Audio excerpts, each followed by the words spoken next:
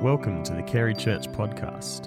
For more information regarding Carey Church, visit www.carey.asn.au. Come near to the end of the letter to the Ephesians, and so we turn to Ephesians chapter 6, reading from verse 10. Finally, be strong in the Lord and in his mighty power. Put on the full armour of God so that you can take your stand against the devil's schemes. For our struggle is not against flesh and blood, but against the rulers, against the authorities, against the powers, against the powers of this dark world, and against the spiritual forces of evil in the heavenly realms. Therefore, put on the full armour of God, so that when the day of evil comes, you may be able to stand your ground. And after you've done everything, to stand. Stand firm then, with the belt of truth buckled around your waist, with the breastplate of righteousness in place, and with your feet fitted with the readiness that comes from the gospel of peace. In addition to all this, take up the shield of faith, with which you can extinguish all the flaming arrows of the evil one. Take the helmet of salvation and the sword of the Spirit, which is the word of God. And pray in the Spirit on all occasions, with all kinds of prayers and requests. With this in mind, be alert and always keep on praying for all the Lord's people. Pray also for me, that whenever I speak, words may be given me, so that I will fearlessly make known the mystery of the gospel, for which I am an ambassador in chains. Pray that I may declare it fearlessly, as I should.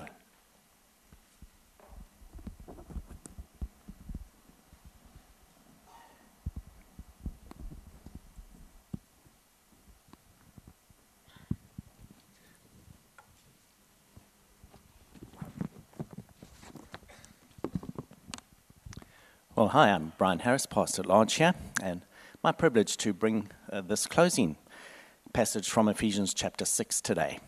Now, I don't know if you're a bit of a history buff, but if you are, you might remember that it was when when Germany invaded Poland, that the Second World War was finally precipitated. And it was the almost terrible sight of seeing the Polish army, which was really just based around cavalry, trying to fight against tanks and aircraft and being absolutely annihilated in a matter of days. That image has always been a somewhat haunting image of a country that sort of thought it had an army. So, in fact, it had an army that had really quite a proud tradition, and yet in that moment realized that it was hopelessly, absolutely, utterly, totally unprepared for modern warfare and was just annihilated within days. And I guess whenever we have thought back to that, we have sometimes thought, you can sometimes think that you're ready, but you're actually just fooling yourself. You can think that you're ready, but you're just fooling yourself. And as we come to this passage here in Ephesians chapter 6, I think Paul is wanting to dig into us and saying, so are you really ready? Are you really ready for the kind of spiritual warfare that you might face? Are we really ready for the kind of spiritual warfare which we might face? And it's a sober topic, and it's one that Paul, I guess, felt quite acutely. Let's remember this letter is written while Paul is in a jail. He's based in Rome, and he's been arrested, and he's writing to the churches. So in a certain sense, he's been sidelined. But as he's there, he's the kind of prisoner you would usually think that the Roman army wouldn't worry too much about. I mean, it's not as though he was a violent person. He isn't there because he had caused some kind of an uprising or he was some military commander. He's there because he was a preacher of a different kind of a message. But Paul notes that as he's kept in chains, as in chapter 6, verse 20, we're told that he's God's ambassador in chains. He notices, however, that the Roman military who are there and the soldiers who are there are always fully prepared, fully alert, fully ready for something that might go wrong. And they don't come in kind of half-dressed or half-prepared. They're always there. They've always got kind of their sword there, and they've got their breastplate in place, and they're just ready and prepared for anything that might actually take place. And you can imagine Paul sitting there in this Roman prison. And as he's there, he's thinking, what do we need as a church in the very trying times which might face us? And let's face it, for the early church, it was a period of about 250 years of persecution that lay ahead. That's a pretty tough gig, 250 years of persecution lying ahead. And he writes this passage. And it's not a jokey kind of a passage. It's a passage that's really quite serious. And he says, be ready for the kind of warfare which you might face. Jesus has changed everything for you. But nevertheless, there is a battle going on. And it's been waged in a realm that is actually beyond this world. And it's a spiritual realm. And it's a realm where you're not always going to see everything that the enemy throws at you. But take heart. God has given you armor with which to equip yourself. It can be okay. And so he writes and he tells us, finally, I've written all this in this letter, but I'm wanting to say to you, be strong in the Lord and in his mighty power. Do not try to live faith in your own strength, because if you do, you will not succeed. Be strong in the Lord and in his mighty power. Put on the full armor of God. Put on the full armor of God so that you can take your stand against the devil's schemes. Now, let me make just a few kind of introductory comments on that. And when Paul says put on the full armor of God, if you go to the Greek, that's what we'd call an imperative, and it's a present imperative.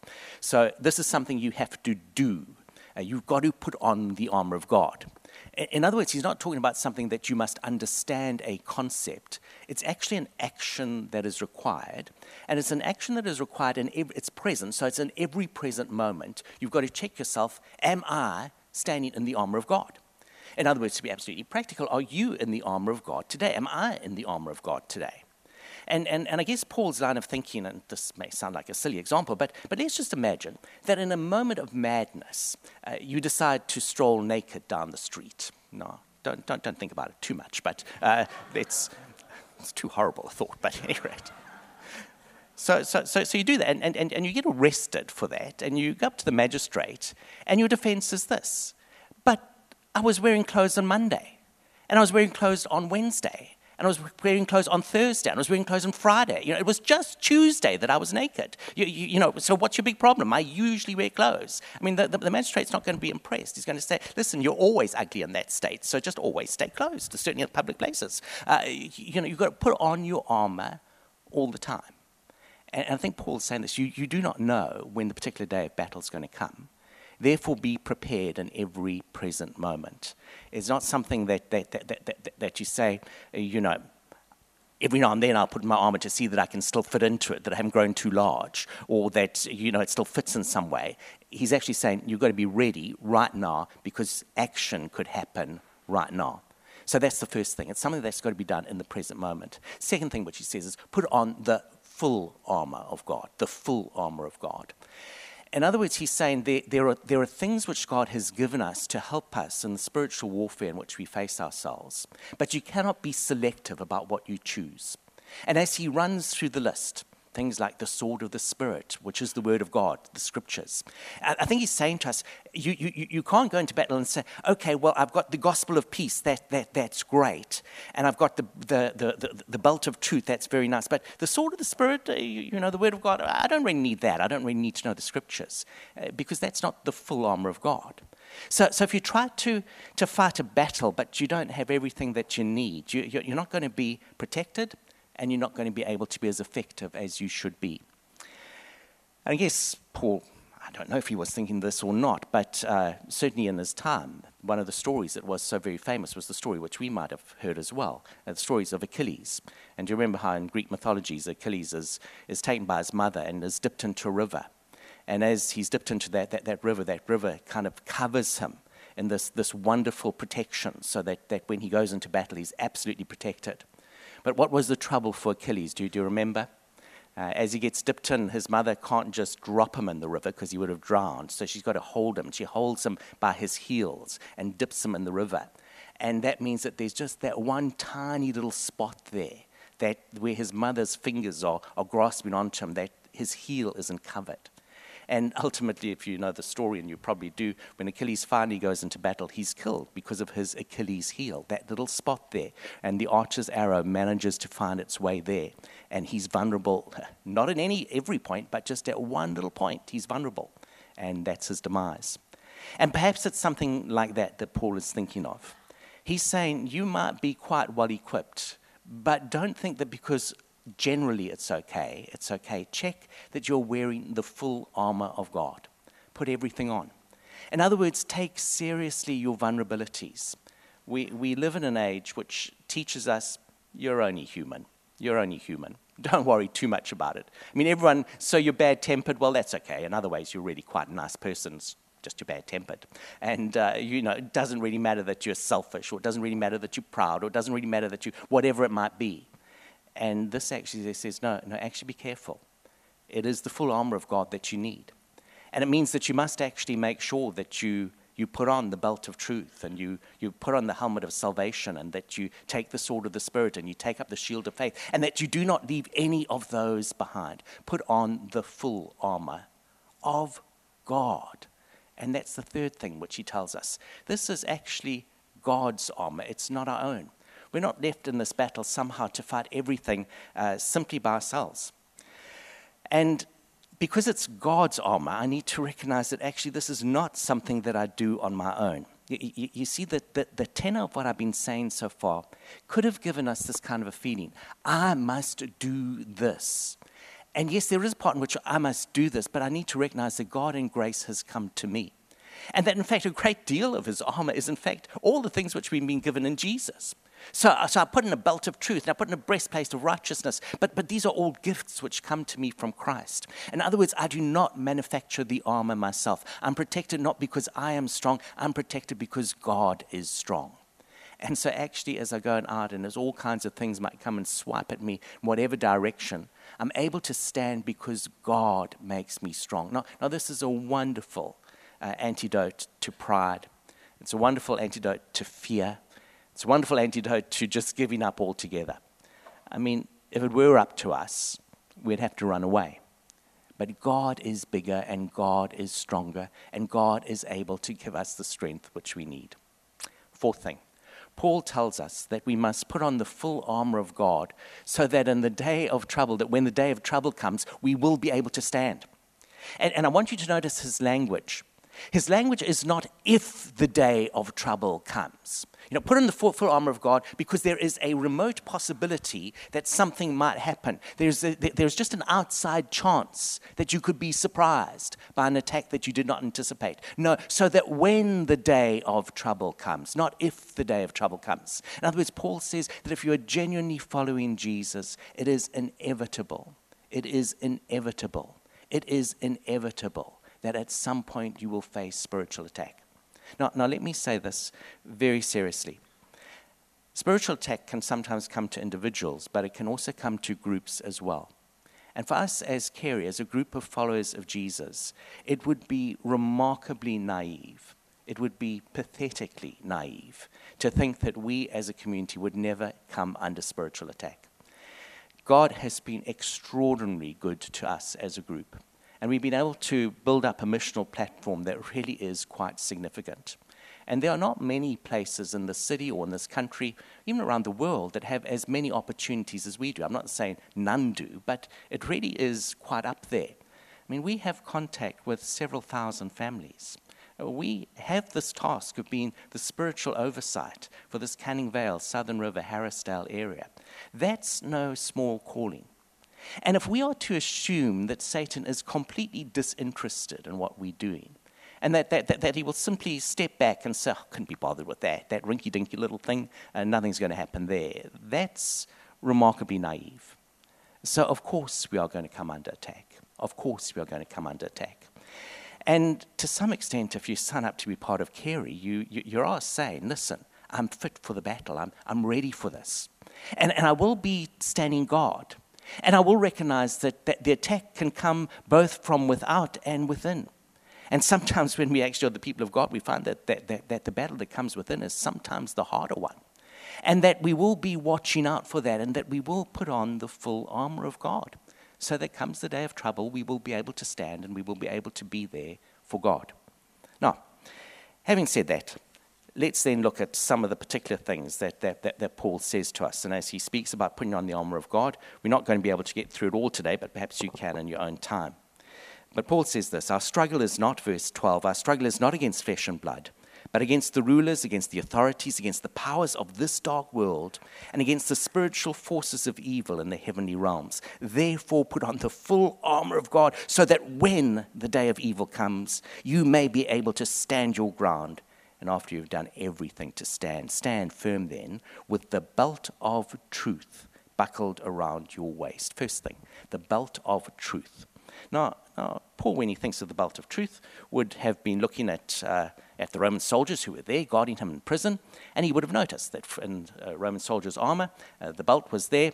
You had a tunic, the belt went through, held the tunic in place. There was a breastplate, the belt held that in place. You would have a scabbard which held the sword. That was put over the belt as well. In fact, the belt was the thing that really held everything together. If you're beltless, then things can really fall apart. I used to be principal of Rosebank Bible College back in South Africa many, many decades ago, and taught a course in public speaking.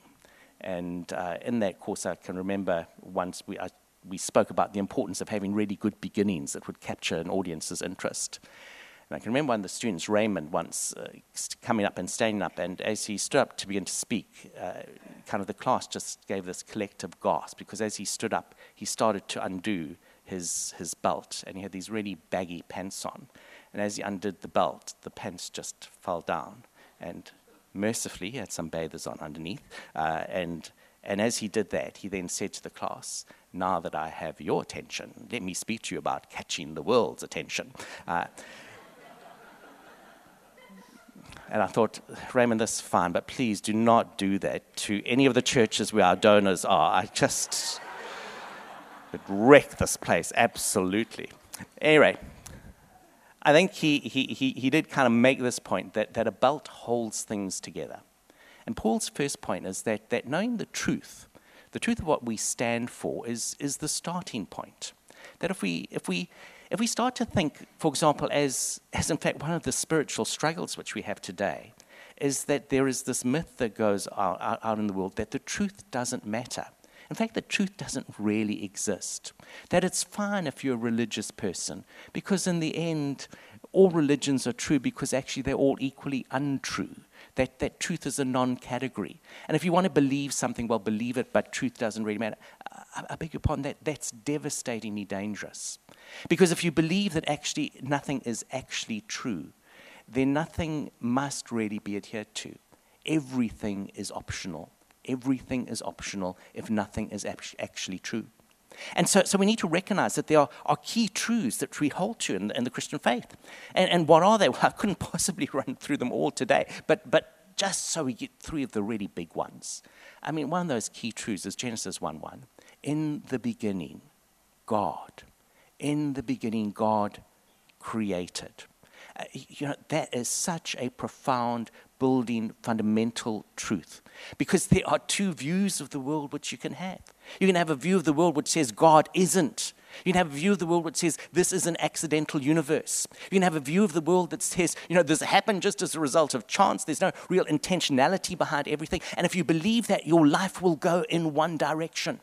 But if you believe this truth, that in the beginning, God is a reality. God does exist. And this God is a creative God who made us and who makes us for a purpose. And he wants us to be in relationship with him. Well, you build your life in a radically different way. That's building block number one of the truth. And so we go out into this world as people who in fact have this as this holding truth. God is real. God is in charge of this universe. God has created. We are ultimately accountable to God. Romans 3:23. All have sinned and fall short of the glory of God. All have sinned and fall short of the glory of God. This good God made everything wonderfully well. But we have all rebelled against him in one way or another, and we all fall short of God's glory. And therefore, the third great fundamental verse that we hold on to if we've got to radically reduce everything, John 3:16. For God so loved the world that he gave his only begotten Son, that whoever believes in him would not perish, but have everlasting life. God so loved the world that he gave his only Son, that whoever believes in him would not perish but have everlasting life. The three fundamental truths. Now, I'm not wanting to say that sums up everything that Christianity teaches, because it doesn't. But if you just say, listen, I need a radical understanding of the really big things, those three things do them. God is created. We have rebelled, but God in love has reached out to us through Jesus, that we can find life all over again. Hold on to that truth, because everything holds together in that God is, and we can relate to him, and that our lives are radically different as a result of that. Hold on to the belt of truth. Paul then speaks about a breastplate of righteousness. And so as we go on through the passage, he says to us, put on the full armor of God, stand firm then with the belt of truth buckled around your waist, with the breastplate of righteousness in place. The breastplate of righteousness in place. Now it's worth noting that one. I mean, if you were a Roman soldier, you would view your breastplate as being your heart protector. It was made of bronze, and it covered your chest, basically. And if we're told that it's the breastplate of righteousness that needs to be in place, we might erroneously think that Paul is saying, you must be a righteous person. And when we hear, you must be a righteous person, perhaps you might think, I must be a self-righteous person. But that's not what Paul is saying. Paul is saying, put on something that is not you. Put on something that is not naturally you. Put on the righteousness of God, because it is God's armor we put on. In other words, stand in the righteousness that you have because of Jesus and what Jesus has done for you. And why is that important? Because as you go out into battle, you will find that the forces of evil will try to annihilate you, will try to wipe you out by saying to you over and over and over again, who do you think you are? I mean, what kind of person are you? I mean, don't you know about all your shortcomings? And don't you remember when? And that accusing voice will come to you over and over and over again. And it's at that point that we need to recognize we stand in the righteousness of Jesus, and that we are righteous because of what Jesus has done for us. It is not because of what we've done ourselves. And that means that we are people who are always called to a radical humility. Did we save ourselves? Absolutely not. Why are we in the right with God? We're in the right with God because of what Jesus has done for us, because of Jesus. And the breastplate of righteousness forever reminds us of that. The third thing, and it's the last one I want to talk about it fairly briefly, is that we're told to take up the shield of faith. The shield of faith. Now, Roman shields were usually made from two pieces of wood, and they were glued together, and they were then bound around with linen and with hide, and they would soak the hide in water.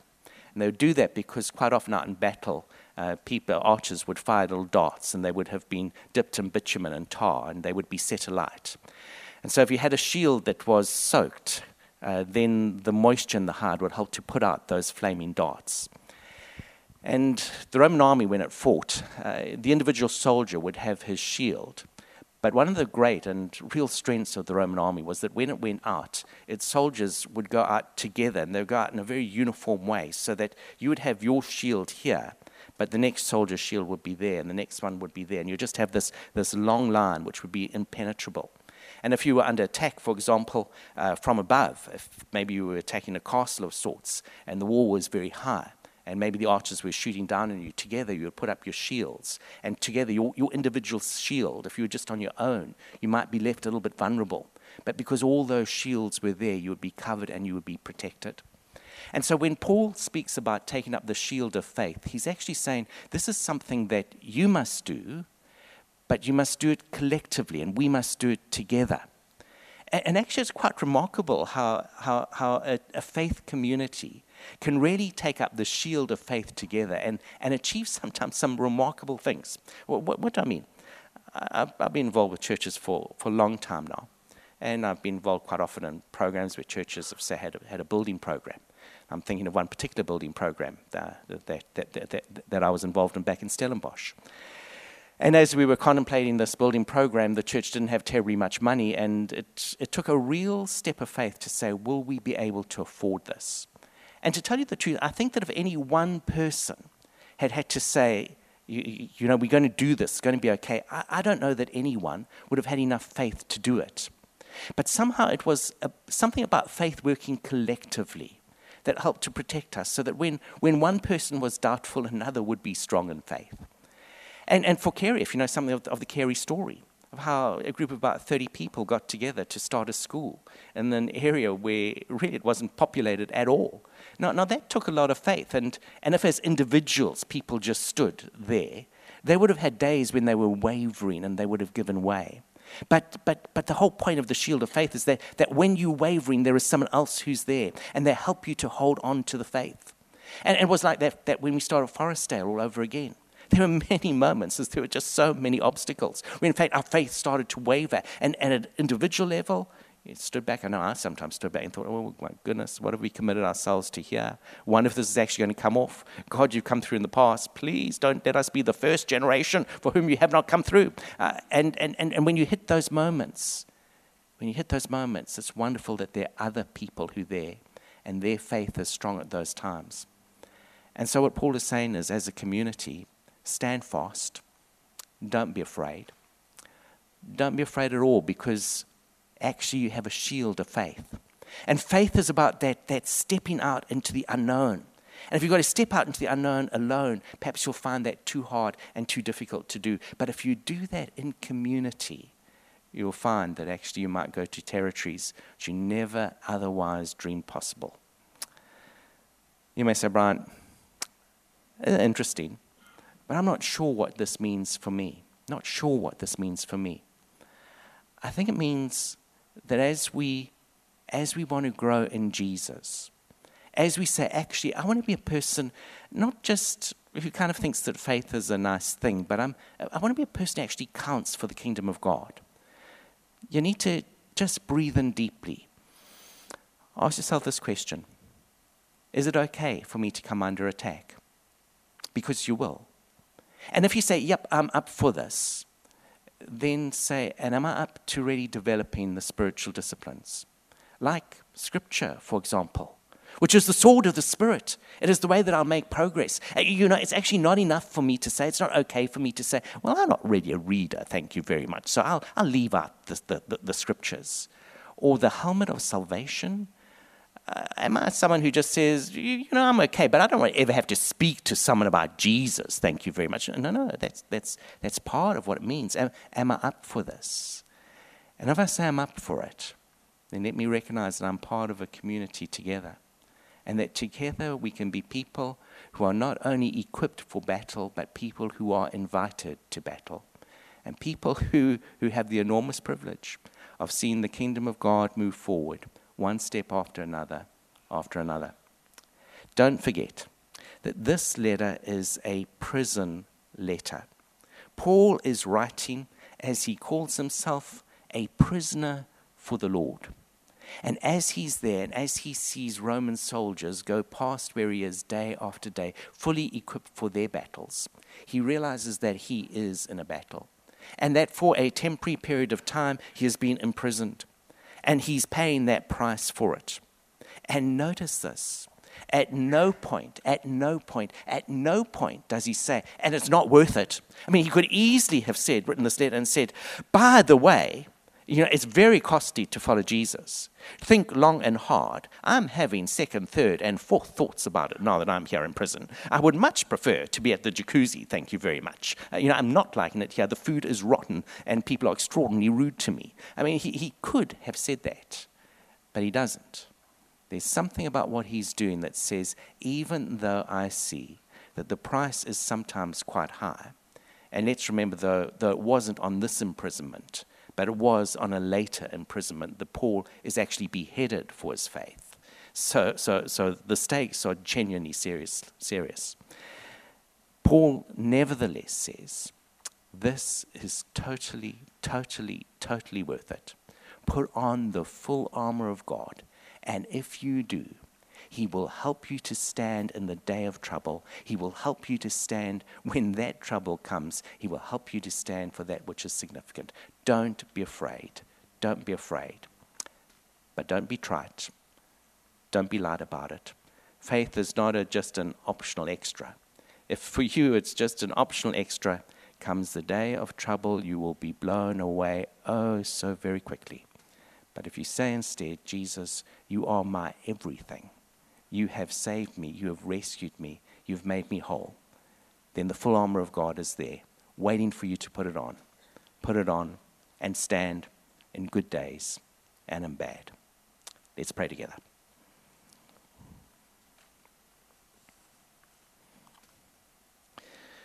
Lord Jesus, we thank you that though you call us to battle, you do not leave us unprepared. Thank you that you give us your armor. Thank you that we stand in the righteousness that comes from you and from you alone. Thank you that when we fail, we find that you are strong. Help us to take the battle that you've called us to seriously, and help us to live for you, be the days good or be they hard. In your name, amen.